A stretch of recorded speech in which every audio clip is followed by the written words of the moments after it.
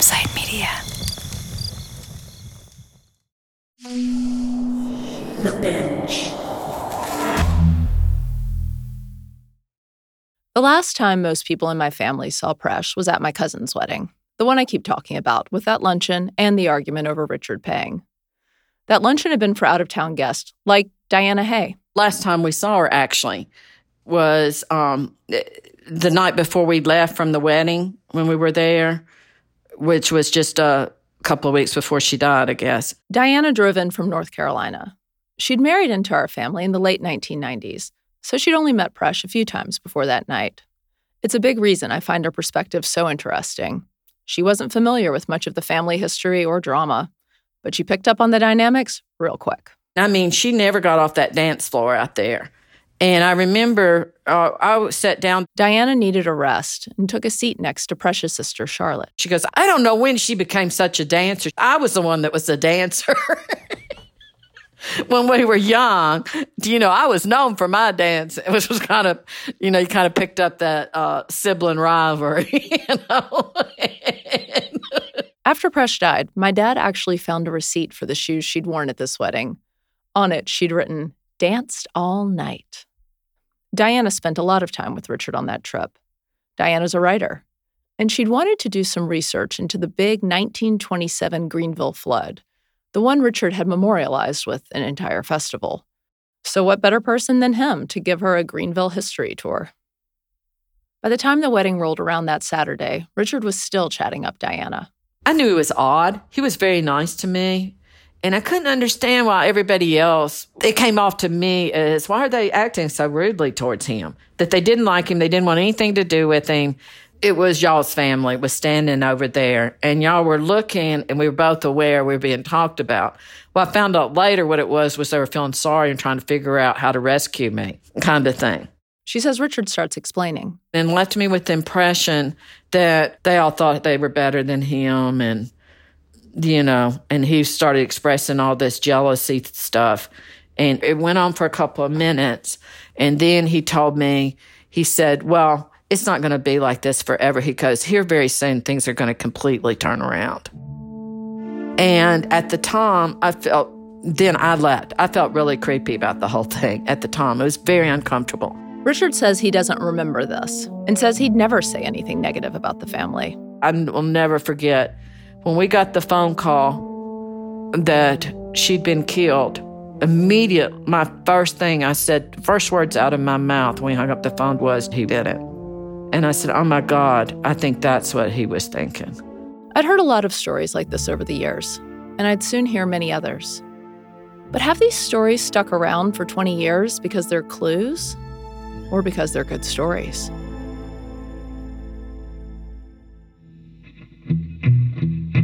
From Campside Media and Sony Music Entertainment, this is Witnessed, Devil in the Ditch, Episode 5, The Shade Tree. I'm Larison Campbell.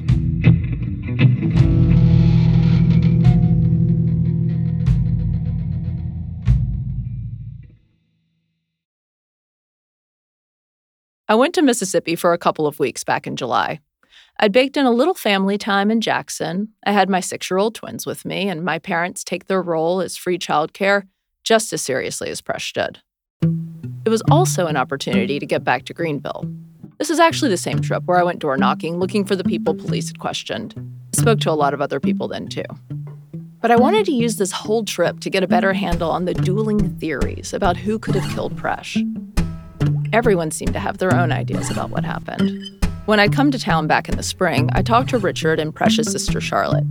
And Charlotte shared her theory that Presh must have been killed by one of the kids she knew from her work at the Juvenile Detention Center. As far as I could tell, none of the people police interviewed about Presh's murder had fit that profile. But I wanted to better understand the kind of relationship Presh had with the kids she'd worked with there for so many years. And I wanted to understand why Charlotte stuck to this theory for 2 decades.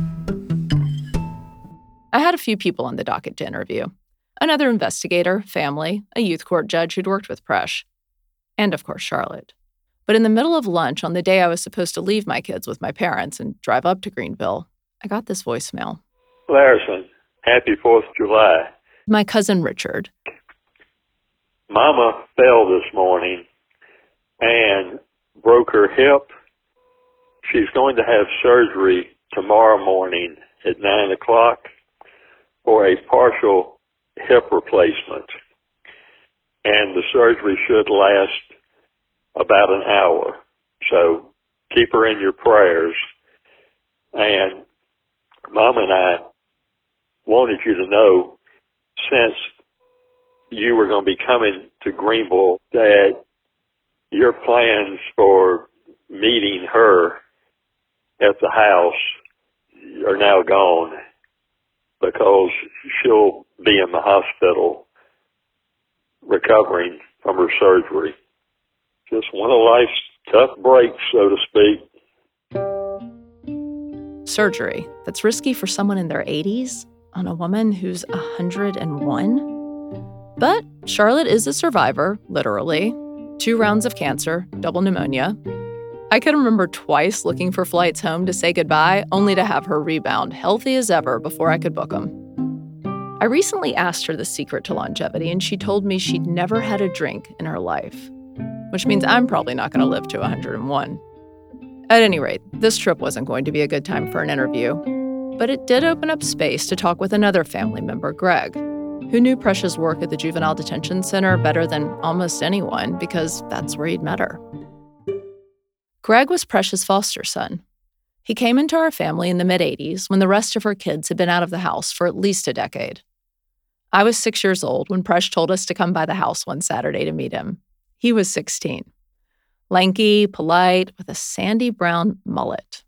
Greg instantly vibed with Precious' offbeat sense of humor and her willingness to go all out 100% on everything she did. There was a Halloween where I had to be her hunchback assistant, and she would come to the door. She had this white flowing robe and this weird wig and like fake blood on it, and she would come to the door and pull it and say, "Who dares disturb my slumber?" I remember it being a child's Casper the Ghost mask, which was so scary. And it was that. Like bent and like misshapen. I don't think she understood how utterly terrifying the whole effect was. I mean, but if she had, she would have still gone through cried. it. Presh had met Greg at the Juvenile Detention Center where she tutored. But unlike most kids there, Greg hadn't broken any laws. He just didn't have any other place in the state of Mississippi to go.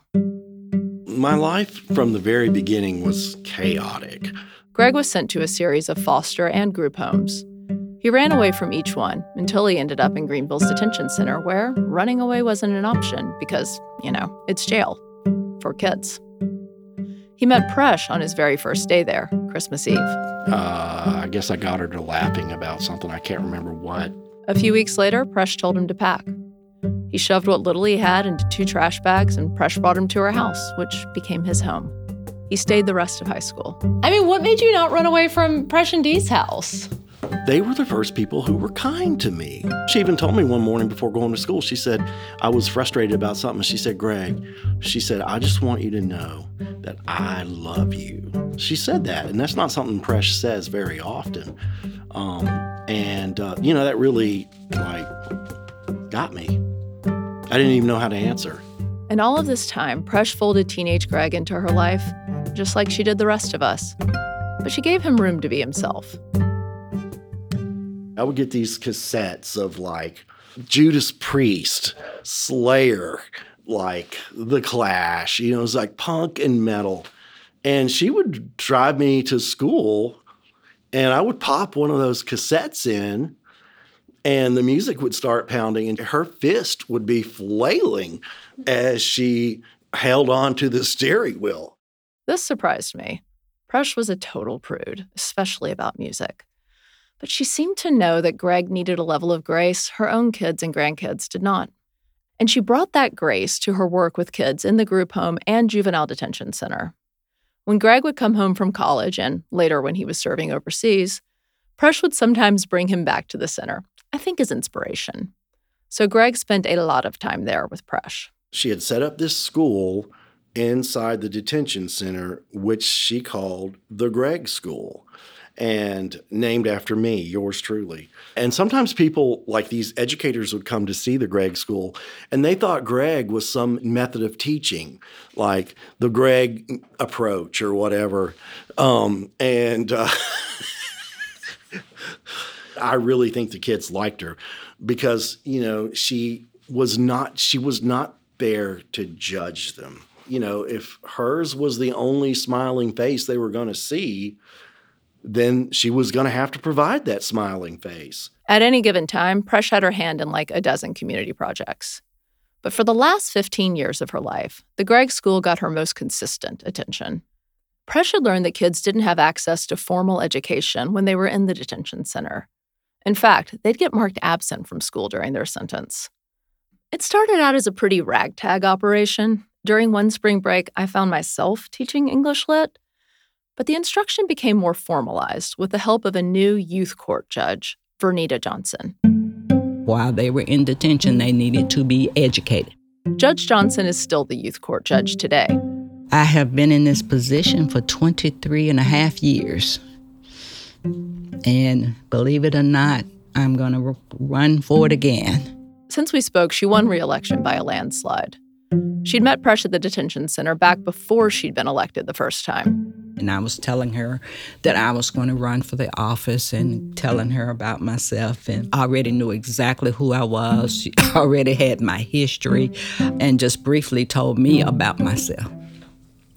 And she went on to talk with me about the school for the juveniles. It was her dream that should I be elected to make sure it became a full-time school. It actually did.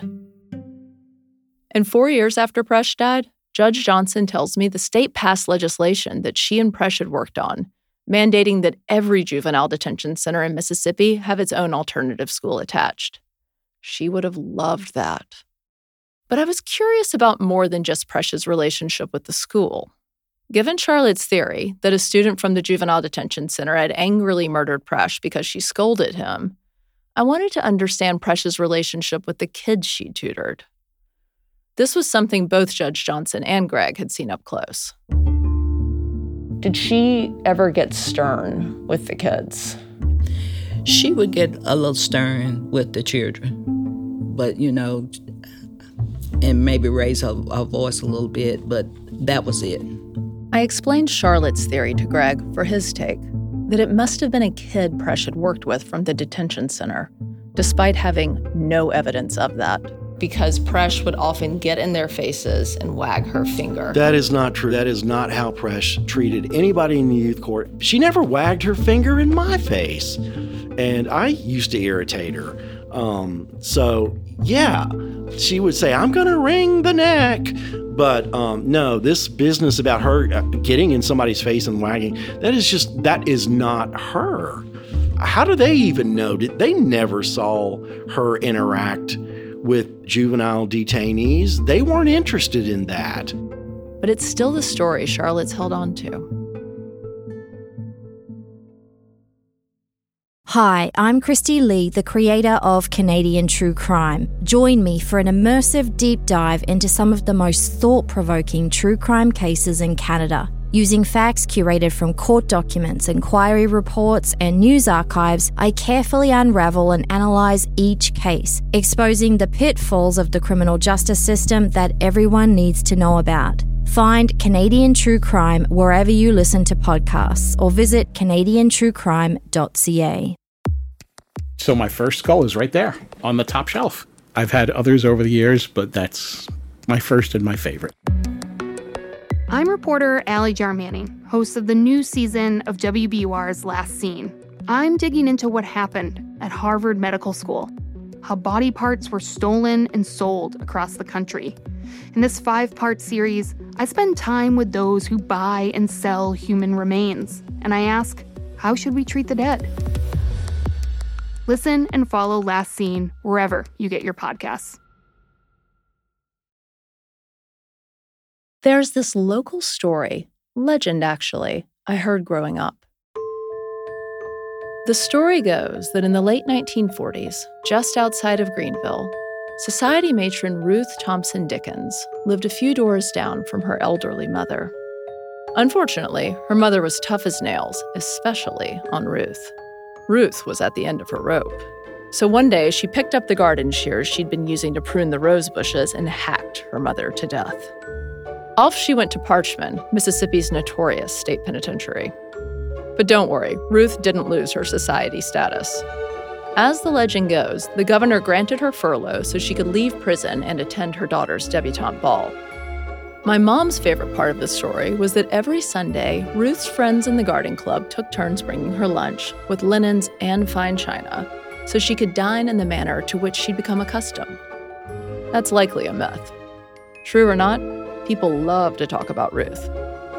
During Ruth's time in prison, newspapers breathlessly reported on her health, even her weight. 6 years into this circus, the governor granted Ruth an indefinite suspension of her sentence, and she was sent home, where she resumed her role teaching Sunday school at the Baptist church. After all, who could really blame her?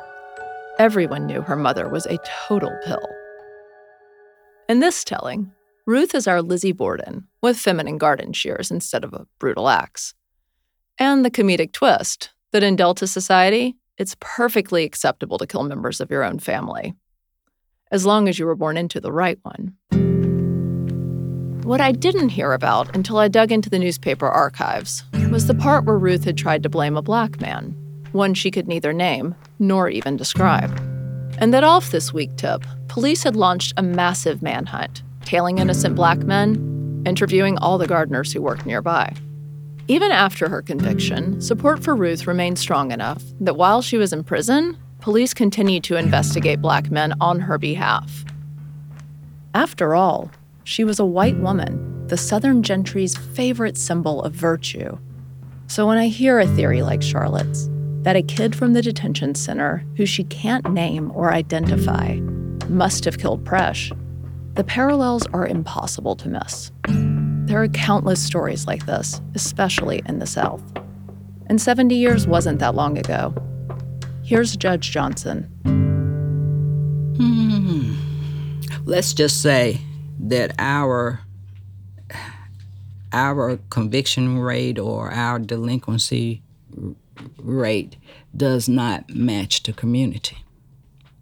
Traditionally, white people get more of the reasonable doubt. It starts with law enforcement. An example, and this is one that has bothered me and still bothers me. You can have a group of white kids in the mall parking lot at 10:30 at night, laughing, talking, maybe drinking beer. And the police officer comes and says, okay, let's break it up, go home, takes the beer, pours it out. Everybody leaves. You have a group of black kids in the mall at 10:30 at night drinking beer, and the police come. All right, break it up. Y'all going to jail. And what happens then? Like, what happens next to the kids, who are sent home versus the kids who are sent to jail? Well, they're in the system now. They're in the system. Greg, Precious Foster's son, wasn't in the system. Even though he was sent to the juvenile detention center, his circumstances were different. Many of the other kids had families to go back to. Greg didn't. And the juvenile detention center was meant for kids who'd been arrested, and Greg hadn't. So it makes sense that he's the one kid Presh brought into her home. But there is another way he was different from many of the kids he was with. She brought you into her home, and, there weren't a whole lot of other white kids at the detention center. Do you think it seems so? Do you ever think about that? I have thought about it, and I honestly think that if I weren't white, I wouldn't. It would have been, and it's not because it would have just been too much social pressure. She would have never heard the end of it. I just think the social context would have been so difficult for them. Greg is probably right. People would have lost their minds. Presh's neighborhood was all white in the 1980s, a neighborhood where 15 years later, on the day after Presh's murder, neighbors would still report black men to the police for being seen walking around outside. Which is a big reason Judge Johnson is skeptical that a kid from the center or any random black man would have been Precious' killer. I would not think it would be legitimate at all. First of all, the juveniles in the detention center would not even know how to find her. And back at that time, they would not know how to get into the area where she lived. I've debated this point a lot since she said it. Precious' neighborhood was in the center of Greenville. That is, the center of my Greenville. But Precious' neighborhood would have been just as unfamiliar to these kids as theirs had been to me. Still, Greg did tell me he remembered at least one kid Precious had mentored visiting the house. He would come by, not too frequently, but like once every couple of months or something. He would pop his head in and they would talk for a minute, and he always left with a little bit of cash. I remember one other kid who did some yard work but never came back. But to Judge Johnson's point, the kid probably would have stood out. You just did not have a lot of blacks going into the area where Miss Campbell lived. Actually, the only time I went in the area was when I went to her home at her invitation to work on the grant. A young black male or black male period would stand out in that area. So it's not like a black male could just walk in there and quietly go into the house.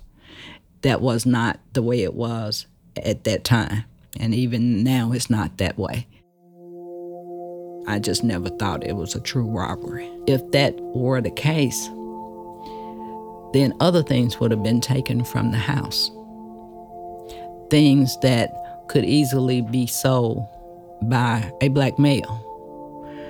Things such as TVs, such as silver or things that appeared to have value. There are a number of problems with Charlotte's theory of who killed her sister and why. The main one being that it's less an actual theory than simply a racist trope she decided to believe. It's a guess, nothing more. When I was a municipal judge in Hollandale, there was a big tree, and a group of guys would sit under that tree. And they pretty much knew everything that went on in Hollandale. So I started to refer to them as the Shade Tree Group. They would come to court. I guess in small towns with nothing else to do would come to court. And after court, they would come to me, Judge, you hit that right on the nail, because let me tell you what's really going on. Or they would tell me, you missed that one. And 95% of the time, they were right. Shade Tree knew what was going on. Most of the time, you can't prove it, but it's normally right. What if, when going back to my grandmother, what is the Shade Tree talk on that case? That I heard was that it was someone close to the family. The idea that the court of public opinion might be as accurate as, say, the courts isn't new, though it is surprising to hear it from a judge. Still, I'm skeptical of the Shade Tree, especially when it comes to my grandmother's murder. Sometimes stories persist not because they're true, but because they're fascinating. And sometimes, like in this case, certain stories persist because police don't provide evidence or suspects. So rumor's all you have. Of course, skeptical or not, the Shade Tree is why I'm here. Because after Precious' murder, as detectives hit dead ends, stories about Richard proliferated. Little things he did or said about Precious' death, interactions people had with him in the days after she was murdered. I ran many of these stories by Richard. I'm going to include some here, along with his responses, not because I think they paint a picture of his guilt. They don't. This is gossip distorted by 2 decades. But these stories do paint a picture of how Greenville's court of public opinion works. Like the one I heard from Amanda, the caterer who loves a gin cocktail and a good wedding crasher story. A day or 2 after Precious' murder, she and her husband dropped food off for Charlotte and Richard. We did not stay very long, but we visited with her for a short amount of time. She says Richard walked them out. And as he walked us out, he just totally out of the blue said, my fingerprints are probably all over that house. I go over there all the time. Precious house. And it was not a prompted statement. It was not, we did not ask anything about we asked no questions. We had strictly gone to console your aunt and to offer a little supper. At the reception for Presh's funeral, Richard made one of my sisters cry when he called Presh, quote, stupid, for getting her sink clogged and forgetting to lock her doors. During a sympathy visit to Charlotte the weekend that Presh died, a friend of hers told me she'd had to ask Richard to stop describing what had happened to his aunt. When I asked Richard about this, he told me his mother had told him everything she saw, and he just couldn't get it out of his head. Richard says he doesn't remember the fingerprints comment, but thinks it must have been made in a, quote, lighthearted way. Same with the comments about Presh being, quote, stupid. There's a pattern here, of course, which is Richard saying things that make people uncomfortable. It's not new. But without a murder accusation hanging over his head, would these kind of comments seem sinister or just awkward? The police weren't oblivious to these rumors. They interviewed Richard and even Charlotte multiple times that summer. But as the official investigation slowed down, the stories kept circulating. Late one night, about 4 years after Presh died, a childhood friend who still lived in the Delta called me up. She was a little giddy. "You'll never guess what I did today," she told me. "I saw Richard at church, and I walked right up to him, pointed my finger in his face, and said, 'We all know what you did.'" "Wait, what? You do?" I remember asking her. Because I definitely don't.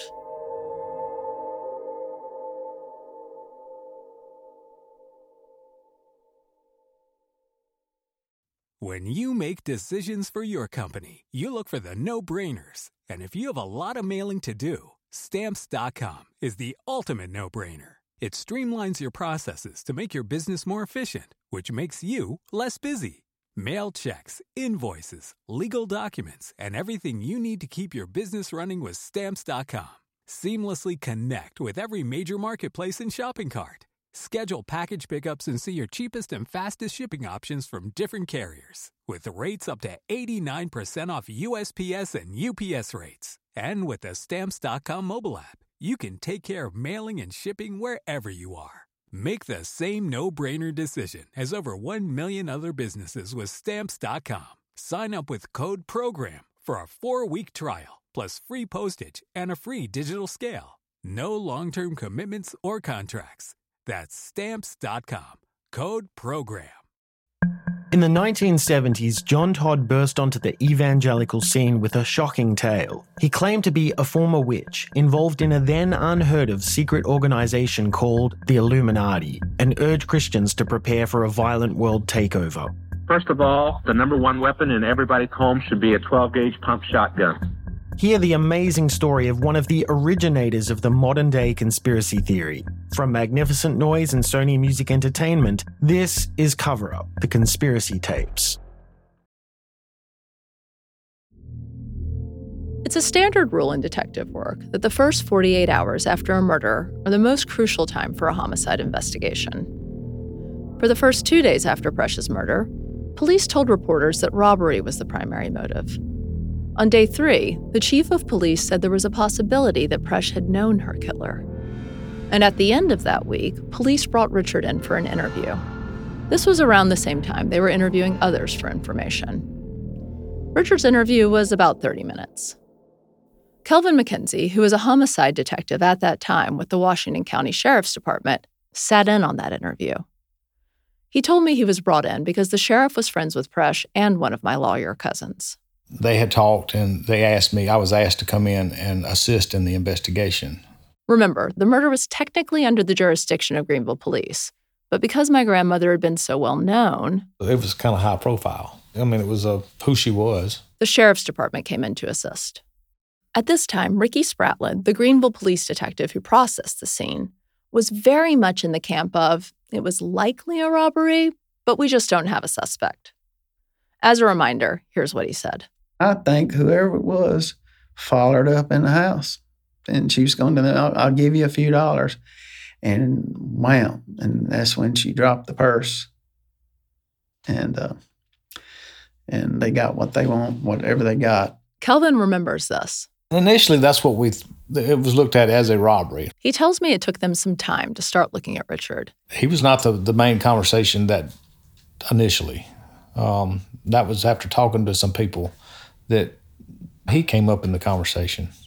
From talking to people, interviewing people, we found out that they had had heated conversations. That is Richard and Presh. So it was a prevalent suspect because of that. I want to pause here to say that while Richard's name shows up frequently in the investigation documents my aunt collected, police never referred to him as a, quote, suspect. We really wanted clarification on this. What was Richard? But Greenville police declined to answer any of our questions about the investigation.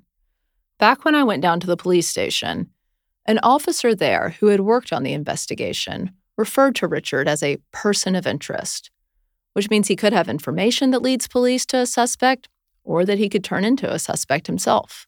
Unfortunately, Sheriff's Detective McKenzie wasn't able to look through the file before our interview, so he doesn't remember all the details. It's the same issue we had with Greenville Police Detective Spratlin. But McKenzie clearly remembers his theory on why Presh was murdered. He says Presh had been on Richard's case. About getting out of Mama's house, sponging off Mama. And I think they got into it, had been into it several times before that day. And that was the thought that day that they had probably got into it again, that she had probably got on him about it again. And he got upset about it and struck her. And the thought was he struck her with a candlestick holder that was in there. I don't remember anything being stolen. Everything that was in there was all silver. Why wouldn't you take that? If you were actually going to rob a house or steal something, I think their theory was she come in and surprised them or whatever, stealing, but there was nothing missing. I mean, if you kill somebody, would you then just be freaked out and leave without taking something? Or would you then... Would you? If you went to the extent of killing somebody, would you walk out without anything? I don't know. Would you take the time to turn the purse upside down but still not take anything? I mean, I actually don't know. I don't know what I would do in that case. But if you were trying to stage a scene to make it look like a robbery or a burglary gone bad, then you would turn stuff upside down. Here's what I do know about the investigation into Richard.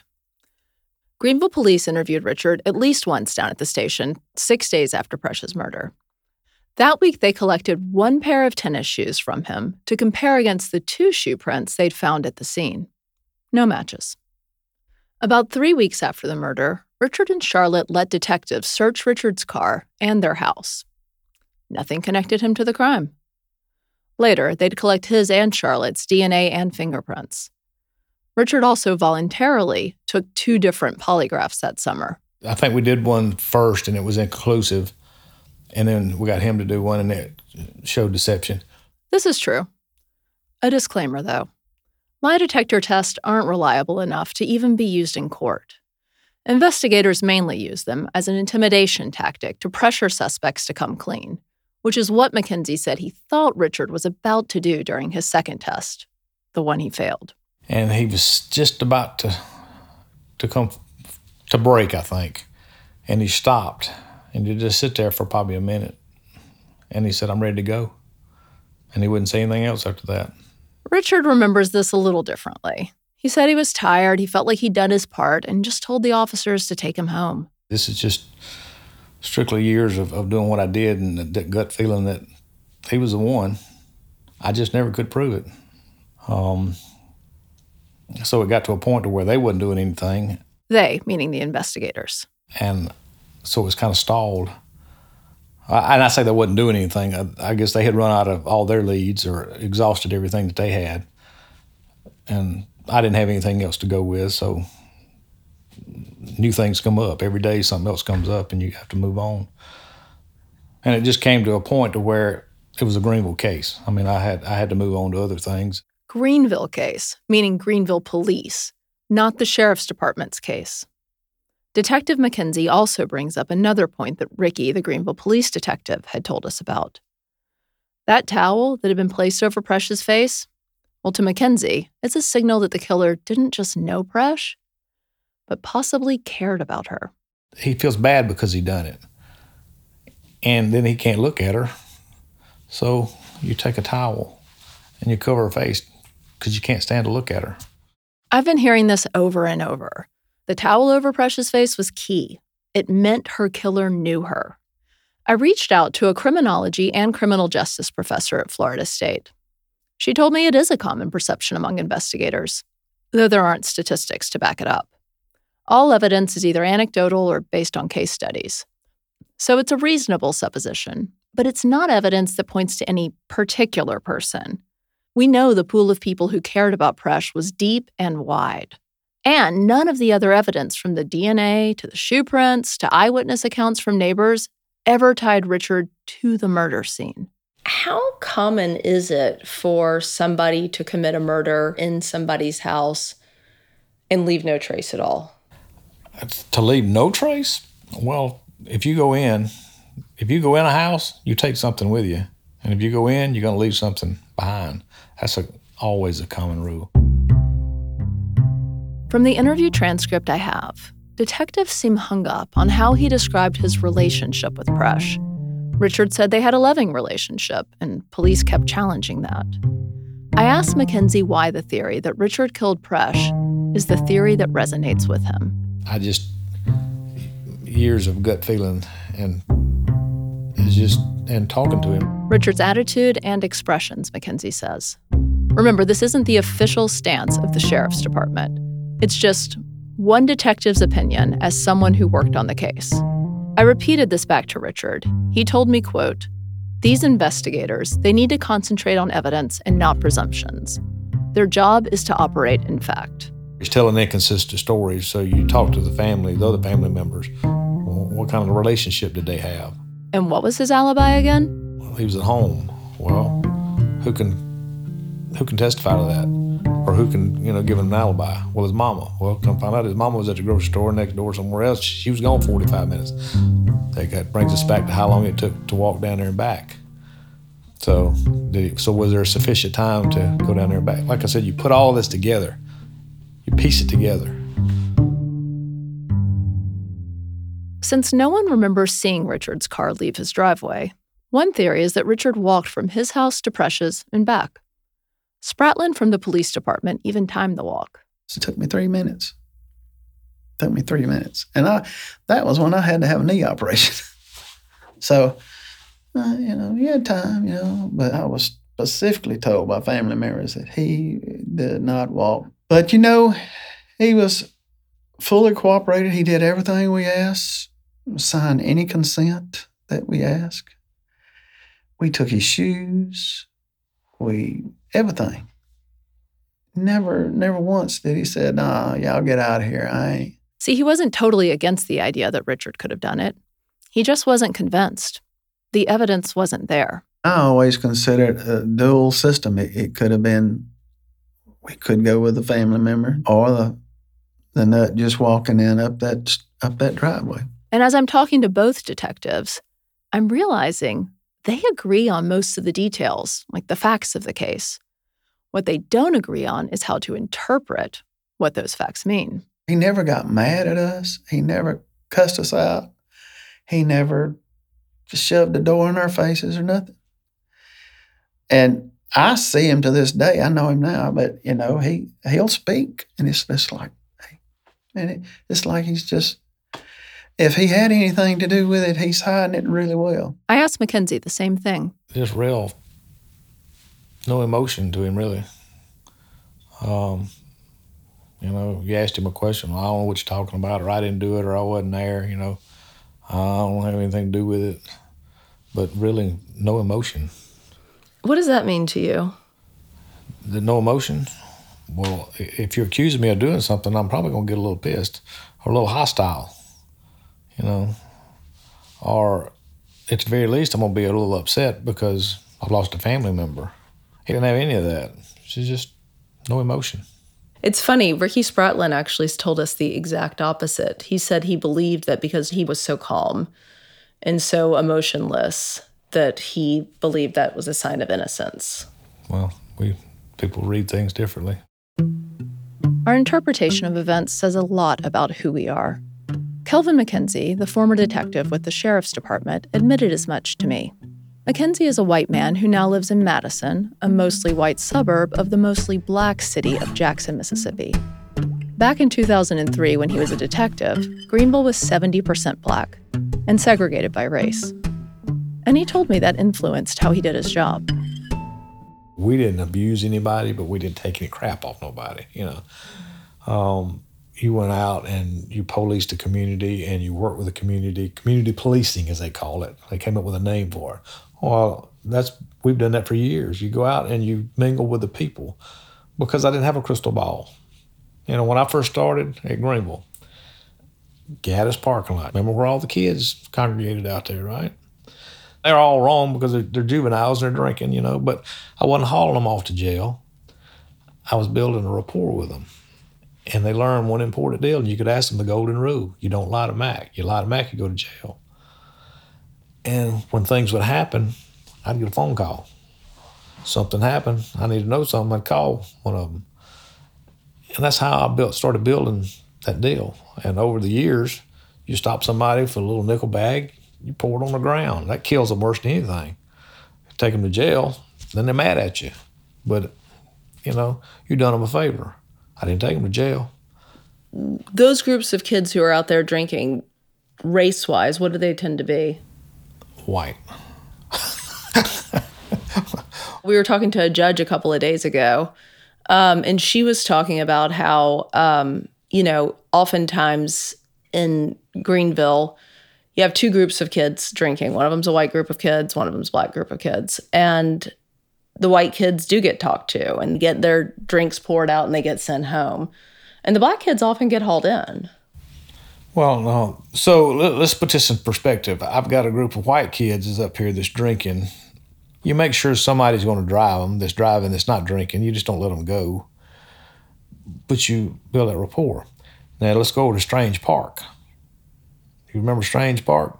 It's a park near downtown. You go down there and they got lookouts on the corners, and they're shooting dice in the bottom.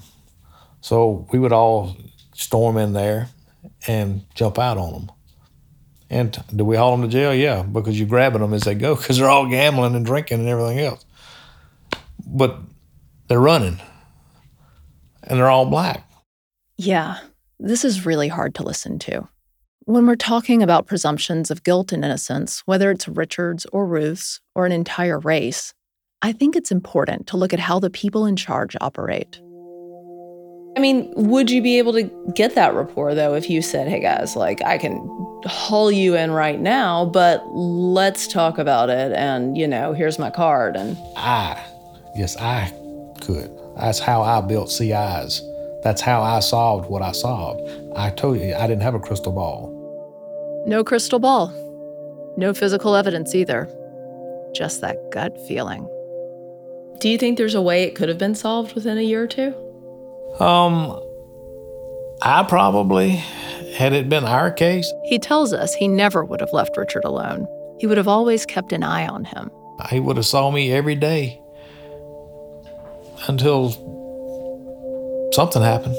So if he was my main man and I was looking at, I would have stayed on to him, like butter on rice or whatever you want to call it, biscuit on a gravy on a biscuit, whatever. I mean, look, we all rely on gut feelings. Lots of times they're right, or at least compelling. Like some of those stories about Richard I'd heard from friends and family. But private citizens are allowed to go on gut. I'm not sure about investigators. I spent more than 2 hours with McKenzie. Toward the end, I was so overwhelmed and frazzled. And then my phone started buzzing. It was my dad. Keeps blowing up. Charlotte went into cardiac arrest last night. She's still alive in ICU on a ventilator. He says, let's talk when you have a chance. I'll just let him know. Next time on Witnessed, Devil in the Ditch. You look for evidence and then try to find the person. You don't find the person and then look for the evidence. Where did the evidence lead? What you ended up having was basically 3 different investigative files. I have a lot of unanswered questions myself. I felt like it was solvable.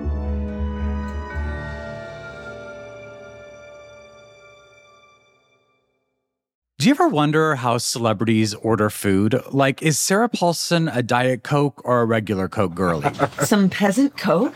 No. Or how does Sofia Vergara order a pizza? No tomatoes. I cannot eat tomatoes. Yes. Are you cool with mushrooms? Not really. If these are the details you need, and I know you do, I have the podcast for you. I'm Jesse Tyler Ferguson, and on my podcast, Dinners on Me, I take some notable friends of mine out to dinners in Los Angeles and New York City. Listen wherever you get your podcasts. That thing was delicious. Witnessed is a production of Campside Media and Sony Music Entertainment. Devil in the Ditch was reported and hosted by me, Larison Campbell. Lindsay Kilbride is the senior producer, and Sheba Joseph is the associate producer. The story editor is Sean Flynn. Studio recording by Ewan Lai Tremuan and Sheba Joseph. Sound design, mixing, and original music by Garrett Tiedemann. Additional music by APM and Blue Dot Sessions. Additional field recording by Johnny Kaufman and Ambriel Crutchfeld. Fact-checking by Ben Kalin. Special thanks to Emily Martinez and our operations team, Doug Slaywin, Aaliyah Papes, Destiny Dingle, Ashley Warren, and Sabina Mara. The executive producers at Campside Media are Josh Dean, Vanessa Gregoriadis, Adam Hoff, and Matt Scher.